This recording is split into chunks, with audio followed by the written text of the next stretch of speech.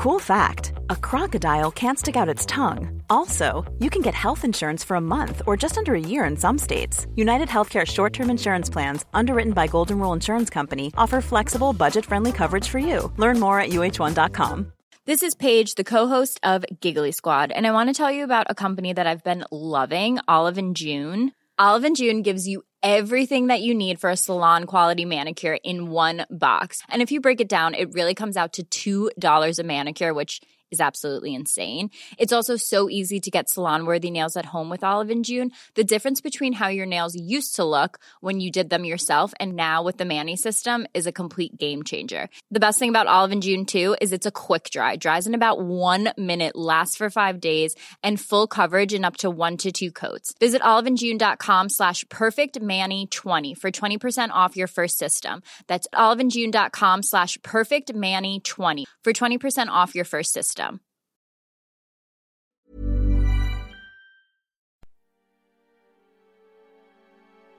Hello everyone, and welcome to a brand new episode of the Haunted Visions podcast.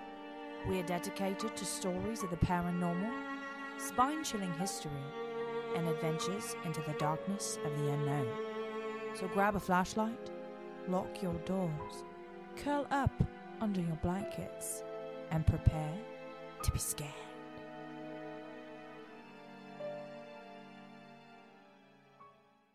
Hi everyone, and welcome back to Haunted Visions. My name's Brandy, and with me as always in the lovely Lebanon studios is Rachel. Is that what we're calling it now? The Lebanon studios? That's where we are. Oh my God, you guys, we're huddled right now together. Brandy's a little uncomfortable. We're a little close right now. I don't like it. Anyway, how's it going, Brandy? Besides that, it's all right. We're a little close, but it's all good in the hood. So, but today, we wanted to talk about some seers, I suppose is what they were called back in the day. We're going to talk about Nostradamus a little bit, and then we're going to talk about this poor guy in the Seaforth's Doom. But right now, Rachel, can you tell me a little bit about the man that everyone knows? the man of the hour, Nostradamus. That's what we're going to focus on. So, gypsies, fortune tellers, mystics, and clairvoyants all deserve their own special place in this podcast of ours. Each have their share of charlatans that bring doubt and shame to the people that may actually have gifts. Today's topic can actually fit into several of those categories. Prophets have been around since the beginning of time. They've had many names over the years, including the ones listed. We're not talking about Jim Jones or David Koresh kind of prophets, but people who actually were able, either by force of will or by accident, to predict upcoming events. Prophet is defined by Webster as to move or guide by divine influence. While it's true that many of the people we'll be talking about today were deeply religious individuals, some were not. Let's start with the most famous prophet in modern history, Nostradamus. Michael de Nostradamus was born at Saint Remy in the south of France in 1503. He attended the University of Mount Pierre? Sure. We're going to go with Pierre, where he studied both medicine and astrology. It was common to study both at the time. He graduated in 1522 and then began calling himself Nostradamus, a Latin version of his name Nostradamus. This was also a common practice of university graduates. They would get all fancy with their Latin and stuff. So he first became famous for his medical work with the victims of the plague that broke out at Aix-en-Provence and Lyons between 1546 and 1547. The first several years of Nostradamus' career as a doctor were spent traveling in France. Many towns and villages were being destroyed by the bubonic plague, which is that huge, terrible, widespread, destructive disease that was just god-awful. And it was called Le Carbone, and that stood for coal or carbon because of the black sores it left on the victims' bodies. The epidemic, which is a disease that affects a large number of people or regions, had no cure. Doctors commonly bled, which is basically they're letting their patients bleed out because they thought that it would take the disease with it. They knew nothing of how to prevent further infection or how unclean conditions help spread the disease. Nostradamus prescribed fresh air and water for the afflicted. He also recommended a low-fat diet and clean bedding. He offered and administered herbal remedies made from rose hips, which later were discovered to be rich with vitamin C. Entire towns recovered under his care. Nostradamus' herbal remedies were common to the era, and his beliefs about infection control, however, were contrary to the practices of the time. Such beliefs could have resulted in changes of heresy or charges of heresy, which basically means opinions that were against church teachings, and a sentence of death. So this poor guy is just trying to help everybody, and, just because even though what he's doing is helping people, he could be charged with heresy. Word of Nostradamus' healing powers made their way throughout villages and made him a celebrated figure. He wrote a book listing doctors and pharmacists he had met in southern Europe, translated anatomical texts, developed recipes for gourmet foods, and received his doctorate in 1529 from the University of Montpellier. He also taught at the university for 3 years, but left when his radical ideas about disease were criticized. He married, had 2 children, but they all became victims of the plague that Nostradamus was trying so desperately to eradicate. With their deaths, his reputation became tarnished, and he eventually decided to get out of Dodge. So he began a European tour and would effectively stop the spread of the plague in villages and move on. He eventually ended up in Solon, France, where he was a devout Catholic, but at night he would spend hours in his study meditating in front of a bowl filled with water and herbs. It was during these meditations that he would get his visions. So the first prophecy to bring him to fame was the following: the young lion will overcome the older one in a field of combat and a single fight. He will pierce his eyes in their golden cage, 2 wounds in one, then he dies a cruel death. 4 years later, in July of 1559, King Henry II of France, who sometimes used a lion as his emblem, engaged in a jousting contest. The lance of his young opponent pierced the king's golden helmet and wounded him. Henry died after a period of prolonged agony. Nostradamus was able to predict the Great Fire of London in 1666, the French Revolution, the deaths of Queen Marie Antoinette and Madame du Barry, a mistress of Louis XVI, the fate of Napoleon, and the abdication of King Edward VIII of Great Britain in 1936. In 2 quatrains, Nostradamus came close to naming Adolf Hitler. Oh my God. Adolf Hitler, and described his calamitous activities with some accuracy. So I can't pronounce other words, but I can get calamitous, Sounds about right. Liberty shall not be recovered. A black, fierce, villainous, evil man shall occupy it, when he ties of his alliance are wrought. Venice shall be vexed by him. Hister. Beast wild with hunger will cross the rivers. The greater part of the battlefield will be against Hister. He will drag the leader in a cage of iron when the child of Germany observes no law. Liberty was indeed seized or occupied by an evil man. Venice, along with the rest of Italy, was eventually vexed by a former ally. Hitler's troops did indeed cross rivers and other boundaries like beasts, even though the majority of countries were against them. Remember, this was written a good 400 years ago before any of these events took place. So Nostradamus basically knew his stuff, and I know it doesn't sound like something he could just make up. I mean, obviously there was some truth to it. No, clearly. So I'm going to talk about the Seaforth's doom. And this story gets kind of long and convoluted, but basically it comes down to there was a guy named Mackenzie, and he was a Scottish seer in the 17th century and was known far and wide for his accurate predictions. He predicted the Battle of Culloden and the cutting of the Caledonian Canal, but he's most famous for the doom of the Seaforths. So Kenneth, the 3rd Earl of whatever, went to Paris from Scotland on a business trip. I say business trip in air quotes because, he left his wife and children on their own at Brahan Castle. He was gone so long that the lady of the castle was feeling forgotten and began to wonder if perhaps her husband had perished or had found better company. And evidently the old lady was crazy. So, she had right to figure out if he had better company. So she summons this guy, Mackenzie, to her castle and starts to ask her about the fate of her husband. Now, she does this in front of a ton of people. She's having like a party, and she's brought this guy in. And he has these little seeing stones that he puts to his eye and allegedly can see what's going on. So she gets the guy to his castle. She asks him about her husband, and he raises his seeing stones to his eyes and proceeded to tell her that her husband was indeed alive and had no plans on returning to Brahan Castle anytime soon. The Countess, who, like I said before, was crazy, she was a violent, ugly, wretched woman, pressed him for more details on the Earl's whereabouts. The seer replied, "Your lord is in a magnificent room in very fine company, and far too agreeably employed at present to think about leaving Paris." So the Countess still feels like he's holding something back from her. So she kind of presses him about it.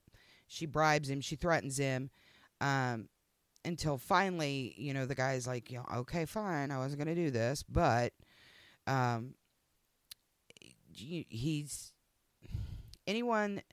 so the seer gives the account of her husband's dealings finally, and he says, "As you will know that this will make you unhappy, so it's one of those be careful what you wish for, I must tell you the truth. My lord seems to have thought little of you or of his children or of his Highland home. I saw him in a gay gilded room, grandly decked out in velvets with silks and cloth of gold, and on his knee before a fair lady, his arm around her waist and her hand pressed to his lips." So the Countess loses her mess. And all the anger that she felt about her absent husband fell to the messenger. He was led out of the room because clearly, immediately, he needed executed. But before he left, he raises the rock to his eye one last time and gives her this grim tale. "I see into the far future, and I read the doom of the race of my oppressor. The long descended line of Seaforth will, ere many generations have passed, end in extinction and in sorrow. I see a chief, the last of his house, both deaf and dumb. He'll be the father of 4 fair sons, all of whom he will follow to the tomb. He will live careworn and die mourning, knowing that the honors of his line are extinguished forever, and that no future chief of the Mackenzies, which evidently was their last name too, shall bear rule at Brahan or in Kintail. After laminating over the last and most promising of his sons, he himself shall sink into the grave, and the remnant of his possessions shall be inherited by a white-coiffed or white-hooded lassie from the east, and she's going to kill her sister. And as a sign by which it may be known that these things are coming to pass, there shall be 4 great lairds in the days of the last deaf and dumb Seaforth, Gairloch, Chisholm, Grant, and Rossi, of whom one shall be Bucktooth, another hare-lipped, another half-witted, and a 4th a stammerer. Chiefs distinguished by these personal marks shall be the allies and neighbors of the last Seaforth. And when he looks around him and sees them, he may know that his sons are doomed to death, that his broad land shall pass away to a stranger, and that his race shall come to an end." With that, he tossed the stone into the small lock, and they executed him. So that's nice. Yeah, well, clearly she was a rational human being. So for the next 135 years, the fortunes of the Seaforths came and went. They supported 2 kings that lost wars and were stripped of their lands and titles. Eventually, they regained royal favor, and their assets and titles were restored. Clearly, by this time, 135 years, the predictions of the seer were no more than folklore, as life for the Seaforth family moved forward. However, eventually there was a new Lord Seaforth that was living in Brahan Castle. He had 4 sons and 6 daughters. He was very busy, and due to scarlet fever, he was struck deaf and dumb. But eventually, he actually regained his speech. The strange thing is that their neighbors had 4 sons. One was a hare-lip, one was buck-toothed, one was a half-wit, and one was an incurable stammerer.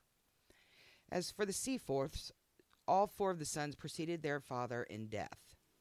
The father died in 1815, which meant that the estate went to the eldest daughter, Mary Elizabeth Frederica. She'd married a naval commander, and they had ended up in the East Indies.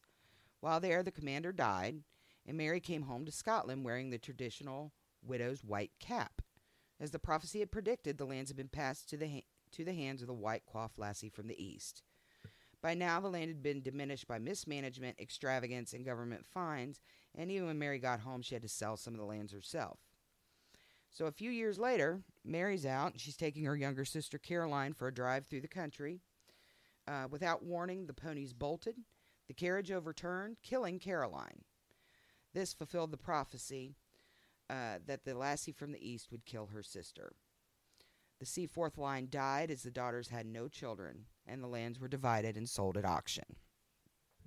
So, those are two stories that we looked. We'll probably do some ones later on some more recent people that have been able to kind of predict the future and whatnot. But that's all I got today. Rachel, you got anything?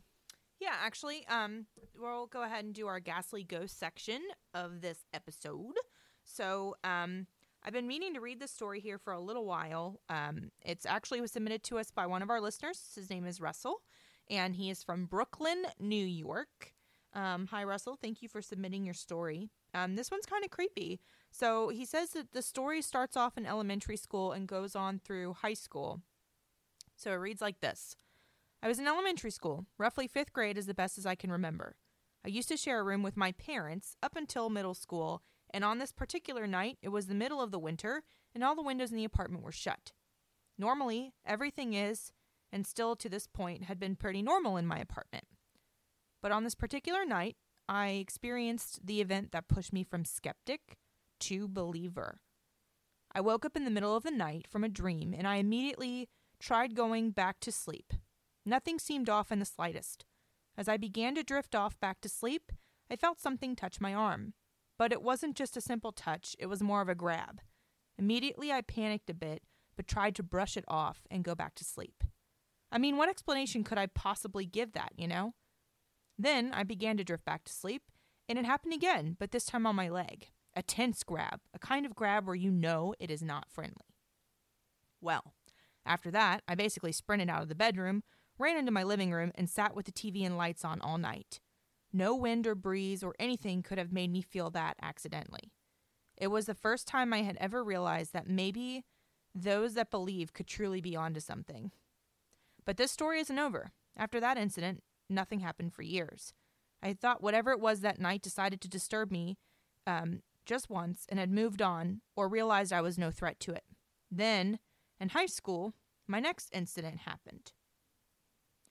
I was sleeping in my new room, which basically connects to the main hall and kitchen. One night, as I woke up from sleep, I noticed a shadowy figure standing in my kitchen. I rubbed my eyes to make sure I wasn't seeing things, and lo and behold, it took a step towards me and my bed. I never turned a light on so quickly in my life. Was that the thing that touched my arm or leg so many years ago? I don't know. To be continued. So later on, Russell submitted another story to us and says, so he just wants to say he's loving our podcast so far and that Brandy and I are awesome. Aw, thanks, Russell. On a slightly scarier note, though, something happened that he thinks relate to a shadow person that he had seen in his apartment so many times. So here it goes. He said his girlfriend was sleeping over. They were lying in bed and trying to fall asleep after a night of New Year's partying. His girlfriend asked if he had heard something, and he said, no, what did you hear? She said, whispering, as if coming from the area of my kitchen, and immediately I freaked out because I remembered the shadow person always appeared near there. It never used to come out when others were there besides myself and my parents, but it worries me if it's starting to make itself known with others here now. So it sounds like this thing just keeps messing with Russell. So I wonder if Russell, if anything else happens, definitely let us know. But it sounds like you've got some kind of saging that you should be doing. Yeah. So Sage it. Sage it. So anyway, that's our show, guys. I believe this is episode 14. And just wanted to remind you to follow us on Twitter and Instagram. And you guys can look up our Facebook group, Haunted Visions podcast and join some spooky discussions and other funny things that we post there. You can also send us your spooky stories for our Ghastly Ghost Corner to hauntedvisionspodcast@gmail.com. And Brandy, where can they find us on Patreon? You can find us on Patreon at Patreon/Haunted Visions. Yeah. Sounds right. Yeah. So, and also we would love to have you guys come join us. We're going to be in New Orleans, August 10th through the 12th at Potter and Love. Sounds right. And Brandy, I think we're going to try to go on a cemetery tour or two when we're down there. So that'd be fun. If any of you listeners would like to come and join us, send us an email. Let us know if you're going to be there. You can visit Potter and Love's website if you would like to buy tickets for the convention. We'd love to see you. Yep, that's all for today, guys. Thanks so much. Bye-bye. Sleep tight. Don't let the ghosties bite.